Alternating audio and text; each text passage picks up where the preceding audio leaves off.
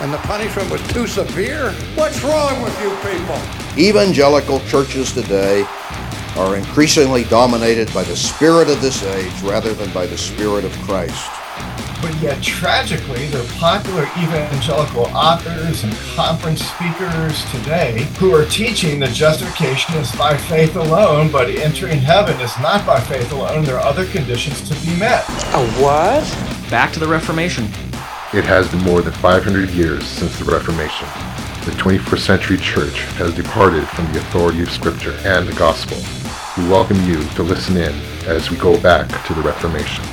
The views of this podcast do not necessarily represent the views of the churches the hosts attend. Welcome to the Back to the Reformation podcast. My name is Matt Rosenblum, and I'm here with my co-host, Onyxiadian. And we are here to sound the clarion call to tell the modern church to get back to its roots in the Reformation, to recover the gospel, and to submit to the authority of Scripture. And in our third episode, we will be talking about the topic of law and gospel, and we have a special guest with us. And our special guest is Pastor Edward Killian of Mount Calvary Lutheran Church of Beverly Hills. Thank you for being with us, Ed. Thank you, gentlemen. It's my distinct pleasure to be here. Ed, why don't you tell us a little bit about yourself? I am a pastor of the Lutheran Church Missouri Synod. My congregation is in Beverly Hills, California. It sounds a lot more glamorous than it actually is, but I've been there for about 3 years, and I was in Iowa for 11 years before that. And what's your educational background? I got bachelor's at Concordia Irvine and Concordia University Irvine, studied under Dr. Rod Rosenblatt, and then I went to Concordia Theological Seminary in Fort Wayne, Indiana. What a blessing to study under Dad Rod, huh? Yes, it was definitely a life-changing experience, to be sure, in all the best ways. Okay. So the question is, what is law and what is gospel? So what is law in the Scripture? We rightly understand that as all of the things that God commands us to do and not to do, from the beginning of Genesis with don't eat the fruit, to the Ten Commandments, to sort of all of the things that are amplified out from that. Okay, and is there such thing as a written law?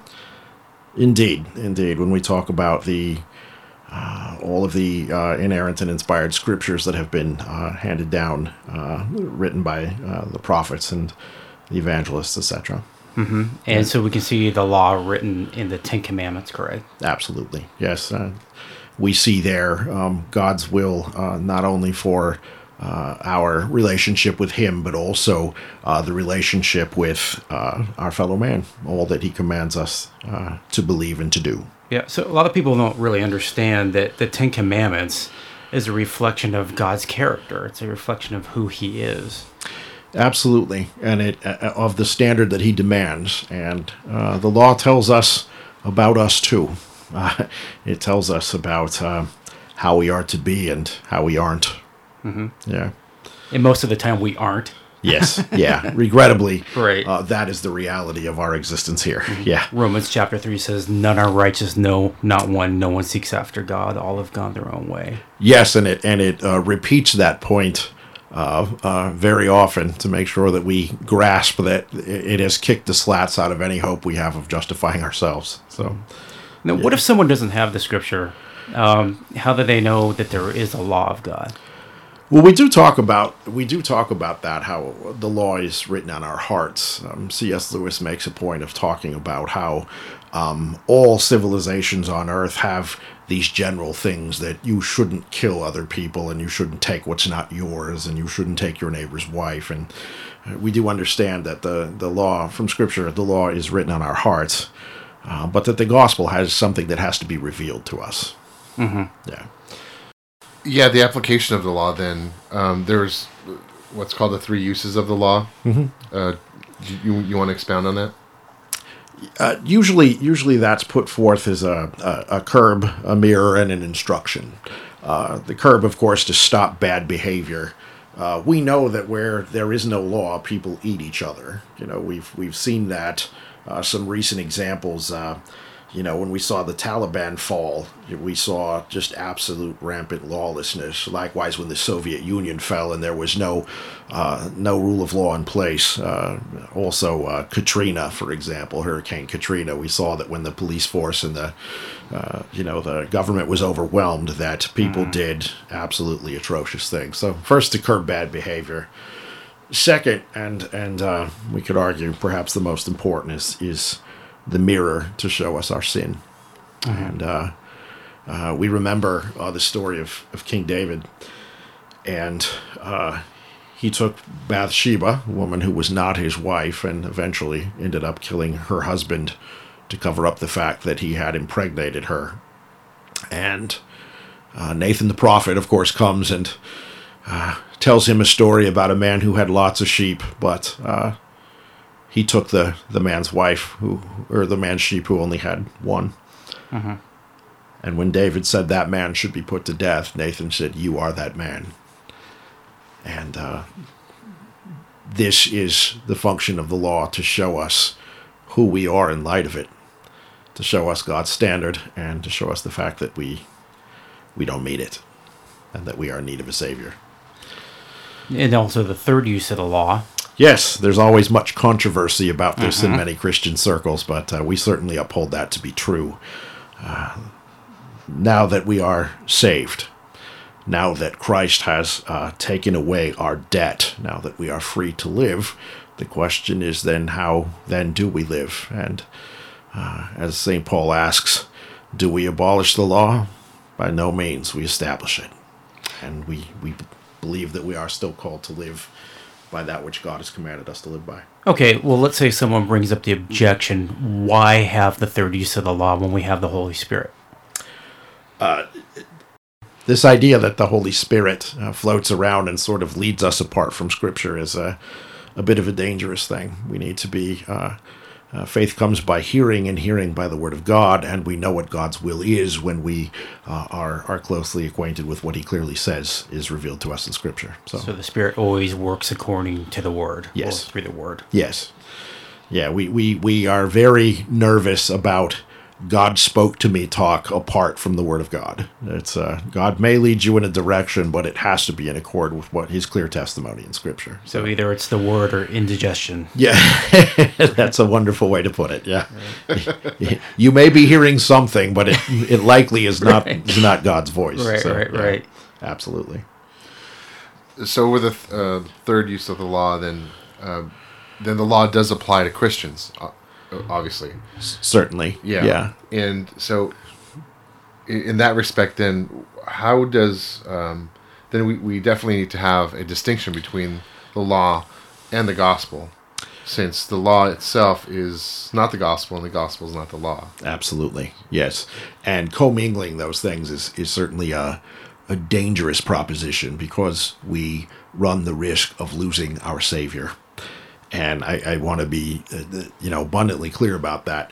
When we're looking for a scriptural basis for this law and gospel, because sometimes there is an accusation that we've read that into Scripture, But when we take a careful look at Romans chapter 3, and we'll go specifically verse 9 and following, what the law says, it says to all who are under the law, so that all mouths may be shut and everyone held accountable to God. Those are words we can't meditate on enough, because they clearly point to the fact that none of us have a claim by works of the law. And a little further down, that very same text, by works of the law, no man is justified. And Right. so the law has killed us. It has left us judged and without a claim before God. But then... the next verse is some of the most beautiful words we'll ever hear. But now a new righteousness comes apart from the law. And this is where the gospel picks up in its full sweetness. We were judged, damned, and helpless by our own works. But fortunately, our salvation doesn't come from our good works. It comes from the death and resurrection of Jesus. So, in regard to the nature of the law, the nature of the law, it demands perfect obedience. It does. It does. We notice that our Lord never speaks in gray area. It's always light, darkness, life, death. You either gather with me or you scatter. You are either for me or you are against me. And the law puts exactly that kind of demand upon us. You either do it or you die. Again, the wages of sin is death, and all have sinned and fallen short of the glory of God. So, but Paul does say that the law is, of course, it's not evil. It's a good thing, because what it does reveal sin in us. Yes. As the second, you talked about the second use as a mirror. So if the law is good, then some theologians say that yes, you actually can be saved by obedience to the law, but yet, just like Paul said in Romans 3, no one's righteous, not one. No one has obeyed from the heart, from the beginning, in any capacity.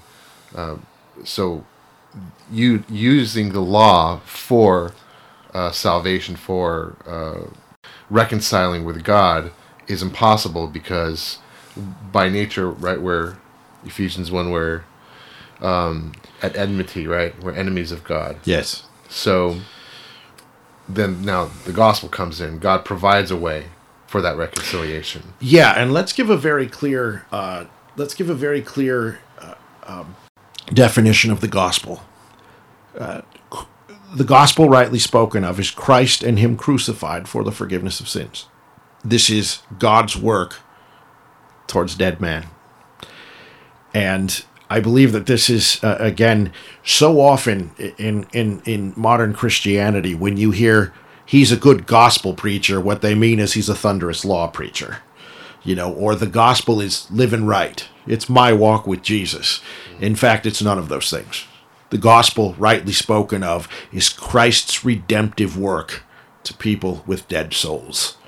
It's the gospel, rightly spoken of, is rescue.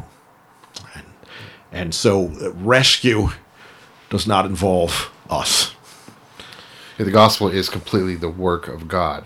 Yes. So the fire and brimstone preacher is, like you said, is preaching the law so that we can accomplish something in response to that. Yes. So the gospel is the opposite. It's telling you what God has accomplished for you. It encompasses all of Christ's life, death, burial, and resurrection. Yes. Yes. Absolutely. And here's the thing, we have God's clear testimony that St. Paul writes, he who seeks to justify himself by works of the law cuts himself off from Christ. And I think that's, again, one of those passages that we can't meditate on enough. He who seeks to justify himself by his own works cuts himself off from Jesus. Now, let's say someone brings up the objection about the act of obedience of Christ. Yes. That Christ didn't have to merit salvation for us, that there was enough in the cross itself and the passive obedience of Christ. What's wrong with that? Or is there anything wrong with that? Yeah. With regards to it, is the finished work of Jesus, you mean? Yeah. Yeah. We proclaim this, that his blood shed is enough. We look to his own words on the cross when he is about to commend his spirit to his Father. He says, "It is finished." Yeah. And it's very important that we understand what that means. He's referring to our salvation. This is the hour for which he has come, the thing that he's always been pointing to. The thing, all of the Old Testament in ways subtle and bold point to both the need for and the promise of a Savior. And Jesus, from the time he is speaking, talks about being about his Father's business and the work that he's come to do, the hour that he's waiting for. And this hour is the hour on the cross, the hour where all atonement is made. I guess the question is that, that's true, but going back even a little further, we're talking about the life of Christ. Okay. That he actually had to live a perfect life for us. That he had to merit salvation for us. So he had to obey the law perfectly in our stead. Absolutely. And this is why it's such a pivotal, dramatic moment when after his baptism, he goes out to face the devil in the desert. The devil knows exactly what's at stake. If he can get Jesus in his weakened, emaciated state to sin, it's all over. And this is, again, when we talk about sort of the foreshadowing of the Old Testament, we've got Adam who is tempted by the devil and blows it all up. And now we've got the new Adam who has come and he is facing the devil with that same everything on the line. And Christ does not fail. He does not sin. He is always doing his Father's bidding. He's always doing exactly what the law demands. Amen. Yeah, in the complete opposite scenario as well, right? Jesus was in the desert while fasting in a weakened state. Adam in paradise, in a perfect state, comfortable, and fails. Yes. But Jesus is victorious. And actually, we don't really want to separate totally this active and passive obedience and make a vast distinction there. It's kind of all one package. Sure. Yes. Right. Yeah. It's again all of what part of the life and work of Christ and all that, as you say, all that it encompasses and all that the ramifications of that. Yeah. So, what is the history of this law-gospel distinction? Is it only found in confessional churches? Why is it not found in other non-confessional churches and so on? Yeah, this is interesting. Real quick, is that in our circles, there's even a split among Reformed people as well, where some people say, well, there really is no law-gospel distinction, which I'd argue they aren't really Reformed, right? Mm-hmm. And they would say, well, this is more of a Lutheran thing. Sure. You're a Lutheran pastor, and a pastor, of course. Sure. So, was this invented by Luther, or did Luther, or was Luther just a great exegete? Let's just put it that way. Was not invented by Luther, and he was an exceptional exegete. But when we start talking about the time of the Reformation, one of the things we have to be abundantly clear about is almost no one read the Bible. And Luther had been a priest without actually having read it. He had not read the New Testament. He was unacquainted with the gospel, truly. He knew the righteous judge, and he was tormented by his sin, even to the point where those around him were so tired of his angst that they sent him to go and get a PhD, just to get him out of the way. And when he did, he read Scripture. But so few had actually read it that almost nobody was acquainted with what the actual content of Scripture was. And so when Luther goes back and he begins to read Scripture for the first time, he finds out that the church's doctrine and practice do not match the clear testimony of Scripture. And this is kind of where his movement towards reforming begins. You go back to Luther and the selling of indulgences in regard to this. Yeah. This is kind of where Luther begins to again find a merciful God in Scripture. When the selling of indulgences happens, and he begins to realize some of the rank perversion in the church, he of course writes the now famous 95 Theses. In those theses, Luther had not worked out all the theology yet. He still had a lot of medieval Roman Catholicism, but one of the things that he asserts is if the Pope had the power to clean out purgatory, why would he not do this simply out of his goodwill? Why would he charge? Why would there be all of these kind of things? And what Luther finds in the Scripture is the God who shows mercy to sinners, the God that he did not know, the God that Scripture showed him. And as we were speaking of, just as a simple thing a few minutes ago when we were talking about the book of Romans, the law and the gospel are clearly on display. It's not, again, it's not something that we have read into Scripture. It's the clear testimony of Scripture. Mm-hmm. So we're exegeting the Scripture. We're not eisegeting the Scripture when we're doing that. I believe that to be the case, yes. Yeah, I believe that one of the things the Reformation said is that the text is clear and that we can trust the simple words on the page. so much of that was hidden and again used in the corruption that was going on in Christianity at the time. The empty vessel is easy to move, and when the people only know about Scripture what you tell them, you can tell them anything, because they have no way of checking up. They have no way of accessing that other than the church. Yeah, they can't be Bereans. Yeah. And so that's a big aspect of the Reformation, is that the Word of God comes front and center, and not the will of man. And you even have debates within the Lutheran Church, Lutheran churches today, in regard to the use of the law, correct? Yes. As we have seen many shifts of piety and lack of morality throughout the history of mankind, and certainly sin rules the day so often. But we have watched the different application of law and gospel. We've watched the confusion and the commingling of it. And in our own church body, in the Lutheran Church Missouri Synod, there is a battle going on right now. People who think much like old Lutheran pietism. And if I may just take a moment and discuss that. Yes, sure. After Luther dies, there is a what they call the 30 Years' War. And it was meant to crush the Reformation. Luther was gone, and they wanted to finish off this little insurrection called the Reformation. And 70% of all Germans die in this war. The earth is scorched, the animals are killed, people are starving. And the moral situation in Germany was pretty horrific at that time. If a hobo wandered into town, he might get eaten because people were that hungry. Wow. Yeah, there was cannibalism and there was all manner of things. So the church says, first of all, look at what all this fighting over doctrine has gotten us. Second, we really need to improve the moral standing of our society. And we're not going to anymore just tell them you are forgiven. We're not going to emphasize baptism and communion and these means of grace.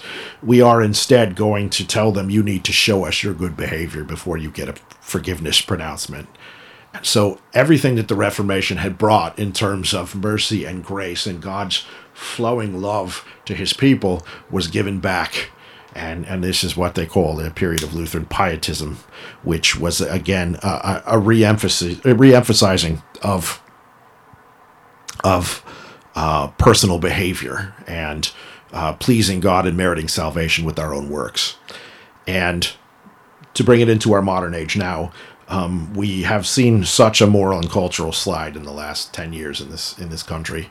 A lot of things that traditional Christianity has upheld in terms of biblical personhood, in terms of a proper godly understanding of marriage, in terms of the use of sexuality. So many things have changed so dramatically in the last decade that people got afraid. Pastors got afraid. And the analysis of sin and godlessness is the right one. We see that right. Clearly, our country has made a shift towards things that are against God's clear testimony. But the solution is not more law, not more flogging, not more, marring of the conscience, but instead a call to repentance and faith. For Scripture is clear that only good works proceed from the gospel. It seems like that's always the reaction. Yeah. Some people think that legalism is, it's better to err on legalism than it is on antinomianism. Yes. But I would argue that they're both deadly. I would concur. Yeah, we definitely don't want to fall off on either side of the horse. Legalism is deadly. It cuts you off from Christ. Also, antinomianism cuts you off from God's clear will for your life. And clear will for what it is that we are supposed to live and to do. So, we want to stay on that horse of law and gospel and not to fall off on either side. Right. Yeah. Now, going back to this whole issue, when we talk about justification, we often hear, okay, well, here's the gospel, and that's kind of at the center of the gospel message that we are justified by grace through faith alone. Yes. On account of Christ alone. But then when it comes to sanctification, it seems like, okay, we're back to law again in most evangelical circles. Sure. Why is that the case, you think? I think part of that is a misunderstanding about the work of the Holy Spirit in our lives. I think we, first of all, we talk about faith actually being a product of the Holy Spirit, not my own will or effort. And so a lot of misapplication when doctrine goes wrong in any church body, it's a misunderstanding so frequently of the work of the Holy Spirit in our lives. Our faith is the work of the Spirit in us. In 1 John, it even says that we are not born of human decision, but of the will of God. We also know that Jesus says that nobody comes to the Father unless they are drawn. You know, that's sort of not an intellectual decision or a will that an intellectual movement or something that we do, but the fact that God has drawn us to him. And also that sanctification, and this, I think that was a setup for your question, that sanctification is also the work of God in us, work of the Holy Spirit in us, the fact that we would not think what is right, confess what is right, or do what is right without the Holy Spirit working those good things in us. And so sanctification, rightly understood, is God's work too. And I think this is where so often it goes off the rails. Yeah, it seems like most evangelicals radically separate the two. Yeah. I tend to refer to that as spiritual plagiarism.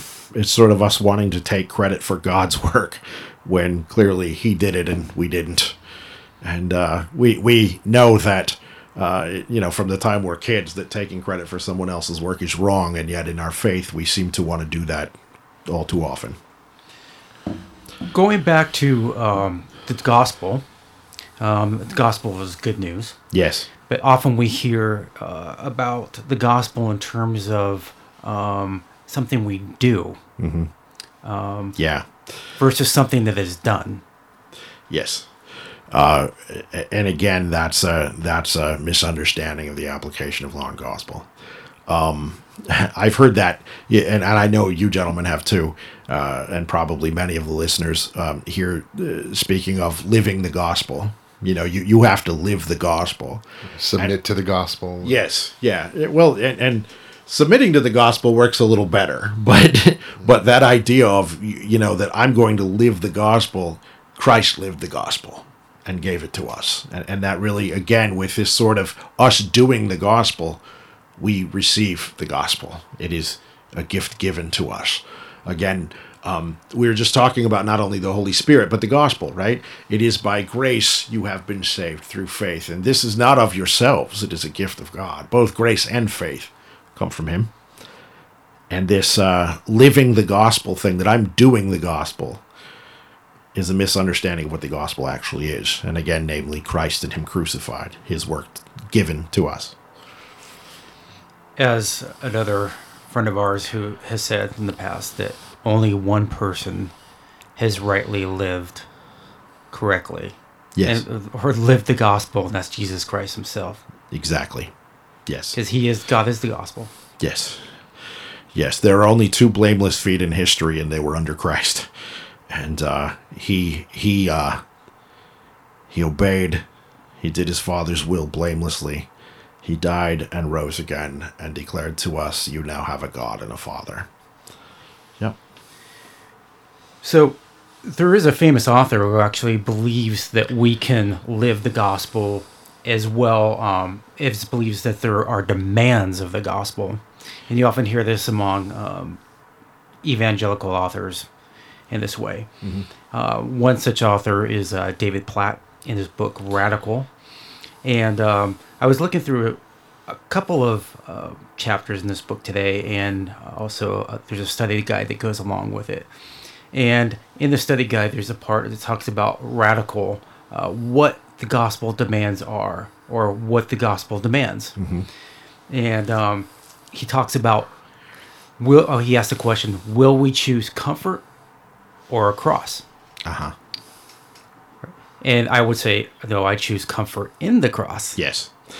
Yeah, it's we are told clearly that we are not to be surprised by the fiery trials that come upon us. We know that we have spoken, the cross alone is our theology. But yes, that's a bit of a false dichotomy in the way that it's phrased. But to be sure, there is only comfort in the cross. It says, will we choose indecisive minds or undivided hearts? We usually do choose both. According to my nature as sinner, I usually choose those things. And notice there's a separation between our minds and our hearts. Yeah. Right? Which is another false dichotomy. Yes, it is. My whole being, we talk about being simultaneously sinner and saint. And according to my own nature, I am wholly inclined to have divided heart and mind, to have a spirit that is rebellious against God. Yeah, in this book also, he talks about the demand of the gospel, for instance, in Luke chapter 9, 57 through 62. Can you read that, Owen? Sure. Luke 9, 57. So it says, as they were going along the road, someone said to him, I will follow you wherever you go. And Jesus said to him, foxes have holes, and birds of the air have nests, but the Son of Man has nowhere to lay his head. Yes. To another he said, follow me. But he said, Lord, let me first go and bury my father. And Jesus said to him, leave the dead to bury their own dead. But as for you, go and proclaim the kingdom of God. Yet another said, I will follow you, Lord, but let me first say farewell to those at my home. Jesus said to him, no one who puts his hand to the plow and looks back is fit for the kingdom of God. Yes. Well, first of all, again, when we're looking at that and when we talk about the demands of the gospel, first of all, by definition, the demands of the gospel were put upon Christ. So we begin there. The gospel is a thing that God does to us and for us. Now, with regards to the text that was just read, what is going on there? These gentlemen have proclaimed that they would follow him anywhere, and yet Jesus has that, because he is God in the flesh, he has that amazing way of looking at them and knowing exactly what their sin and weak spots are. You're talking about divided hearts and minds. Jesus fleshed that out in them very quickly. Christ always has this, when you look throughout the entirety of the New Testament, the woman at the well says, Sir, I have no husband. And he says, yes, you have no husband. You've had 5 husbands, and the gentleman that you live with now is not your husband, is he? They're grumbling inside themselves so often, these Pharisees who are like, who does this guy think he is? And Jesus looks at them and knows exactly what they're saying and thinking, and fleshes out their sin right in front of them. And that's what's going on here. These are not demands of the gospel, because, again, the gospel rightly understood, the demands of the gospel were put upon Christ, and he took them to the cross and put our sins to death. These are, again, the demands of the law, and God recognizing the sinfulness of the individuals in front of him and how their words did not match what they were actually believing in their hearts. So not gospel related at all, in fact, but... So when Jesus tells the rich young ruler to sell all his possessions and to follow him, yes, is that the law or the gospel? Again, Jesus sees exactly what this man's weak spot is. It's not necessarily that owning something is bad or having things are bad, but he knew that he put his fear, love, and trust in his money and his position. And Jesus knew exactly where to stick the knife, if you will, spiritually. So yes, we would say law. So he was giving him the full force of the law. Yes. Yeah, it was blunt force law trauma there. Yes. Yes, absolutely. Yeah, because he did say that he kept the law from his youth. Yeah. So, and Jesus loved him, actually grieved for him in that moment. So. Yeah. Yeah, we see that at the Sermon on the Mount so profoundly. You know, you can almost see the Pharisees standing up front with their hands on their hips going, go ahead, Jesus, tell them what they need to hear, right? And Jesus says, well, the law of Moses tells you shall not kill, but I tell you, if you have hatred in your heart, you're a murderer. Well, that's the ante just got upped a whole bunch, or lust, you may not physically commit adultery like the law of Moses tells you, but I tell you that if you are lusting in your heart, you're an adulterer. Now, this is not giving us next level Christianity. This is kicking the slats out of any hope we had of justifying ourselves, because he has just displayed, I know who you are in your head and your heart. And that's, again, the blunt force law trauma that kills, Wait a second, guys, though. What about repent, for the kingdom of God is at hand? Mm-hmm. Law or gospel? Yeah, well, that's law for sure, but the gospel follows with it. Right. Our repentance is our just recognition of our falling short of the law's demands, which again is the recognition that I deserve death and hell. The law has judged me and I deserve that.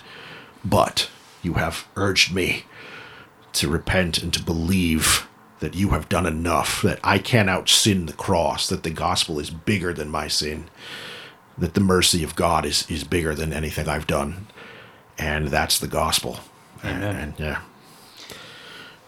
So let's talk about assurance right now. Sure. And why this is so important in regard to our assurance. Well, that's Or I should say there's a misunderstanding, right, in regards to this and how that can give us lack of assurance. You can put it that way as well. Yeah, understanding the distinction, how does that aid our assurance? perfect. Well, that's a fantastic, wonderful question. In so much of Christianity, we see, and this is sort of cross denominations. It's not just any one specific branch of Christianity, but it's what I often call the theology of unfinished business versus the theology of it is finished. And the commingling of law and gospel, the idea that we somehow contribute to our salvation, the idea that we are, we have some dents to work out, but we'll be okay when we apply ourselves hard enough, first of all, is antithetical to the gospel. But second, we never find rest in that situation. Our soul never finds rest because, one, the law always accuses us. It always is held up in front of us. None of us gets past the first commandment because we have golden calves that we put up in God's place all day long. That's the reality of who we are. And so the heart never finds rest or peace. There is no peace of the Lord to be with us because when the business is never finished, we never know when we're going to die or when the Lord is going to return, and we never know if we're ready enough. And the truth is, under the law, we're not. The gospel, on the other hand, the theology of finished business, meaning that Christ has done all things necessary for us to be saved. Meaning that, again, when he says it is finished, he didn't just mean his life or the crucifixion, but he meant the purpose for which he came, to rescue sinners. That's finished, and it stays finished. I don't do the Greek too much with folks, but the Greek word used is tetelestai, and it's the Greek construct means it is finished with an abiding result in the future. This stays finished. And so we know that can't mean his death because he's going to rise again in just a few days. But he's talking about your salvation, and you can know today that you are saved because the finished work of Christ has accomplished that. And your assurance is based on the faithfulness of Christ for you, and not on how well you do. And this is where the assurance of the Christian comes from. What about a believer who is struggling with the same sin over and over, a besetting sin? Yes. Would you give them law in counseling, or would you send them to the gospel? Both are required. As far as if I'm in a pastoral counseling situation, we certainly do. Again, the application of law and gospel is a high art. It is we don't always apply it exactly the same way, depending on what's going on. I'll give you a quick example, and then I'll draw that to an answer to your question. Mm-hmm. If I am talking, and this happened early in my ministry, I had a gentleman who habitually cheated on his wife. A member, a member of the congregation, and just kind of thought of it as a boys will be boys kind of thing. I know there's a thing about adultery and this and that, but boys will be boys. I'm just a guy. I love my wife. I just he gets a pretty healthy dose of the law in that instance. Right. Clearly, you are being obnoxious and faithless in the face of God's law. On the flip side, if you're going to preach at a funeral, the law is abundantly evident. You don't have to preach hellfire and brimstone because there's somebody dead in front of you. And so there is a place then, as we are burying our Christian brothers and sisters, where the gospel really predominates in a 80-20, 90-10 kind of way. The fullness of the law has set upon them. Somebody comes with sins now that are continuous, that they are, it depends on the nature of the contact with the individual, but we point them back to the fact that Christ died for these sins that we continually commit, even those. Now, you might think to yourself, well, if somebody is wrestling and struggling with these things, or they keep committing the same sin, at what point does God cease to forgive those kind of things? And the answer is he doesn't. Because you and I, and all of us, are guilty again of being idolaters, of self-promoters, of being self-righteous, of we continually commit the same sins each and every day. And again, none of us has a single boast before God. So I would rightly speak to the person who has brought this continual sin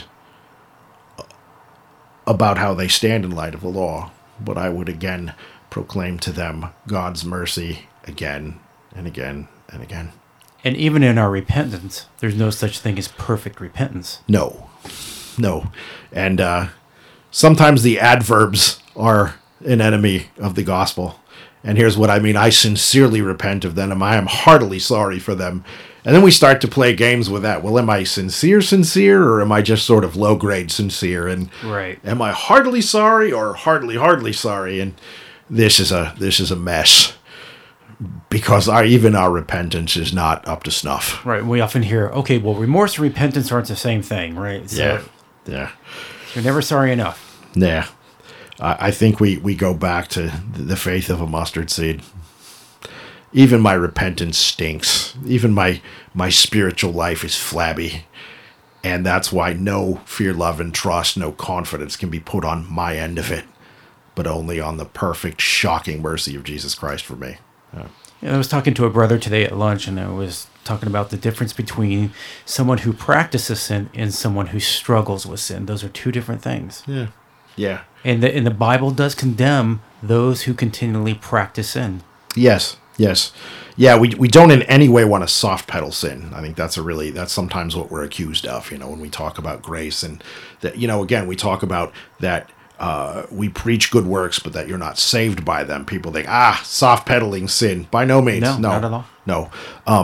But yeah, even Luther makes a distinction. He says the birds will fly over your head, but it's good not to give them a nest, Wow. And it's, I mean, all of us, we cannot fight the things that come upon our mind and heart. We are inclined to sin by nature. And as you say, we will wrestle with our flesh all the days of our lives, but it's important that we do, Amen. Yeah.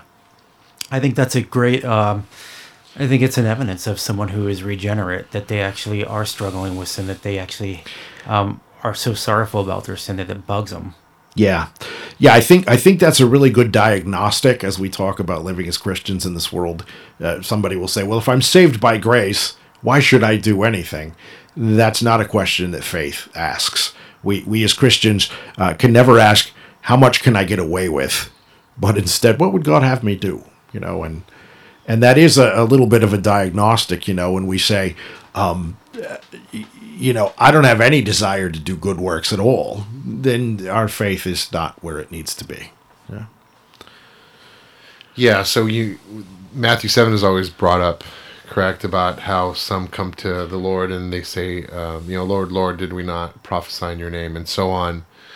And yet, the Lord casts them out. And you have the opposite end where Jesus said, when I was hungry, you fed me, and so on. Mm-hmm. And when I was thirsty, you gave me water. Yeah. And then the righteous ones, it says there, asked the Lord, when did we give you water? When did we feed you? Because, they don't see themselves as righteous. They're not concerned with showing the Lord of their piety. They're the ones that are living in faith, knowing that it is not of them. It's completely of the Lord. Yeah. When we talk about all things not done, in faith are sin. And Scripture also tells us that, even our righteous works are like filthy rags. But we know that even the things that we do that are civilly righteous, if they're not done in faith, are sin. And as you say, this wonderful example, and someone else had brought that up to me this week, that very same text that you were speaking of. And it is that picture of feed my lambs, tend my sheep, of what you do to these others, that you do in faith, as you serve them in faith and love them in faith. You're doing that to me. We also see the converse of that when he's talking to Paul at his conversion. He says, why do you persecute me? Paul's persecuting God's children, but Jesus says, why are you persecuting me? And it is that image of serving, of love and faith, and as you say, doing God's will in that way. Yeah, because they're found in Christ, right? That's the union with Christ. So if it's done to his sheep, it's done to Christ as well. Absolutely, yeah. All right, so the law-gospel distinction. Yes. We talked about its historicity, its biblical warrant, its effects on our insurance, on our assurance, and it's certainly going to help with the hard passages in Scripture, because Scripture does talk about those who are righteous, like Lot, right, like Simeon, and like Zechariah. So, how do we answer those texts? How can they be righteous when Paul clearly says that no one is righteous in Romans 3? Outstanding. Yeah, great question. No one is righteous, not even one. And of our own accord under the law, none of us are. So that's, first of all, an established fact. Yet, as we look back to the Old Testament and then to St. Paul, Abraham had faith, and it was credited to him as righteousness. We recognize Abraham did not have an abundance of good works, and it was credited to him as righteousness, or he was better than his neighbors anyway, and it was credited to him as righteousness, but instead it was his faith in God's testimony and the things that God had told him that made him righteous.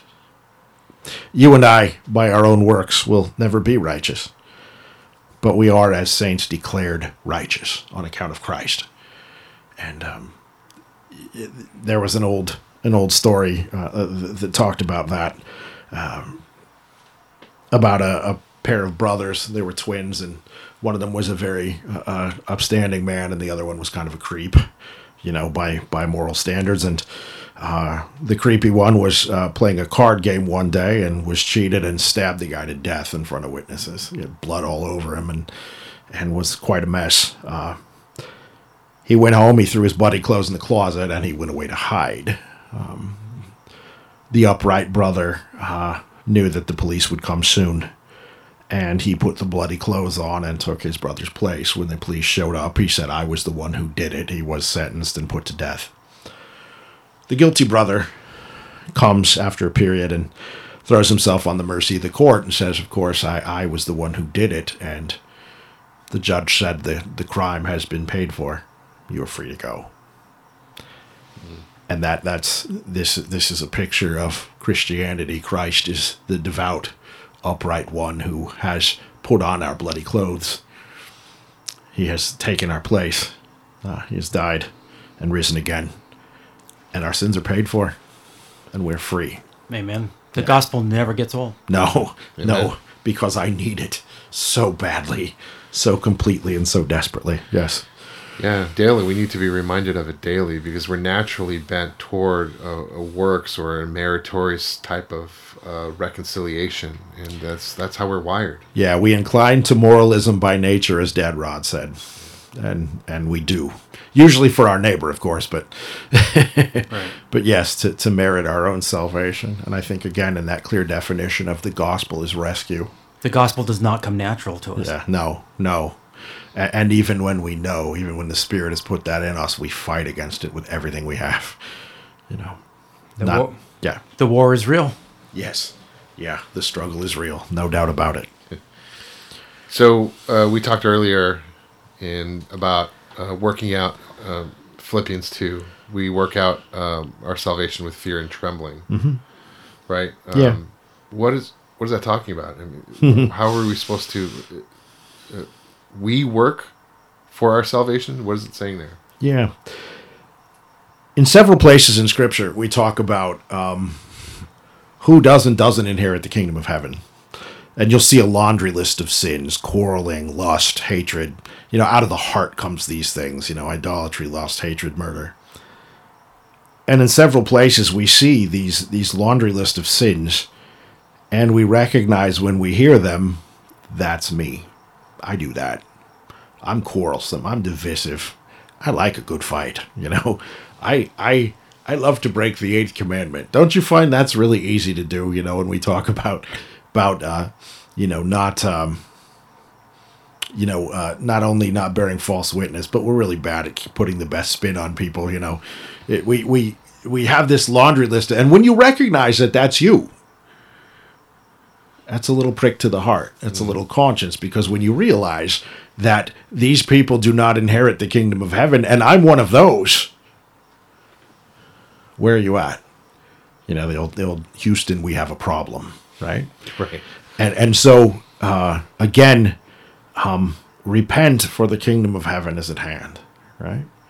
Luther writes in that first thesis we were talking about, when our Lord and Master Jesus Christ says repent, he meant that all of our lives should be one of repentance. And it should, because we daily sin much. And we must take our sin seriously. And yes, when we stand in front of the law and realize that we are judged and that we have no hope, certainly that is a heart-pricking, conscience-bleeding kind of thing, and it's appropriate. I don't know if you saw the Luther film that came out a few years back. It's probably been a decade now, I guess. Time passes. But when the film begins, Luther is in front of the altar, and he is face down as much as he physically can be. His nose is pressed against, he's completely laid out before the Lord. And, of course, physically we don't have to do that, but spiritually that's the right approach. That we would come before God saying, I have sinned against you in thought, word, and deed, by what I have done and by what I have left undone. I have not loved you with my whole heart. I have not loved my neighbor as myself. And there is an element of fear and trembling before the law with that. But yet, the gospel prevails. And it's a different fear than when we were in an unregenerate state. It's a reverence. It's not a fear that he's going to send us to hell. Yeah, and very much in that reverence that this is not a God to be trifled with. He is, the old C.S. Lewis thing. Is he a tame lion? No, he's not a tame lion, but he's good. And that really is yes, we know that even as we acknowledge our sin in light of the law, we know that we have a merciful God who's waiting to absolve us of that guilt. And it's, understanding ourselves in the light of the law is really a humbling and potentially terrifying thing. When you're in the real presence of God, if he's not there to forgive you, he's terrifying. But he is there to forgive you. He's come for that. Amen. Yeah. So with the hard passages then, we should always go to the clear passages first. Yeah, absolutely. In order to interpret the hard passages with clarity. Can't emphasize that enough. Yeah, it really is important. Scripture interprets Scripture. It's something that we've held fast to for a long time. And yes, when you have a passage that is difficult, the ones that are so much simpler will add illumination to that. Yes. That's not often done correctly in the church today. No. And again, when we declare that the proper distinction of law and gospel is the highest art of a Christian, it's something we never perfect. It's something that's always ongoing, because it applies to, every aspect of our lives and these many different things that come up. And sometimes, let's be honest,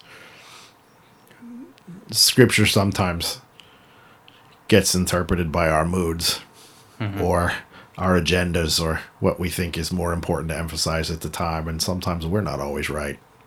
But the text is clear. Amen. So before we get out of here today, why don't you tell us a little bit about your ministry? It's a wonderful opportunity that I've had. I served in Iowa for 11 years, and that was a wonderful run. Southern California, of course, is in some respects extremely different, and yet other times the problem is exactly the same.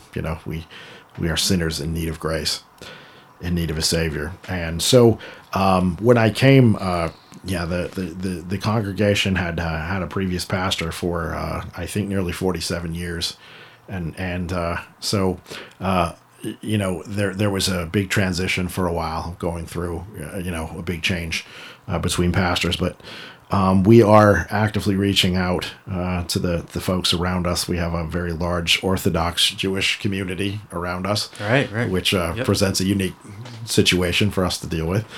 But also there's a massive homeless population in Los Angeles, even in Beverly Hills. Most people think that would not be the case, but it is. And so we have a lot of blue collar, a lot of transient, a lot of people who are very down on their luck, and there's a wide range of people to serve there.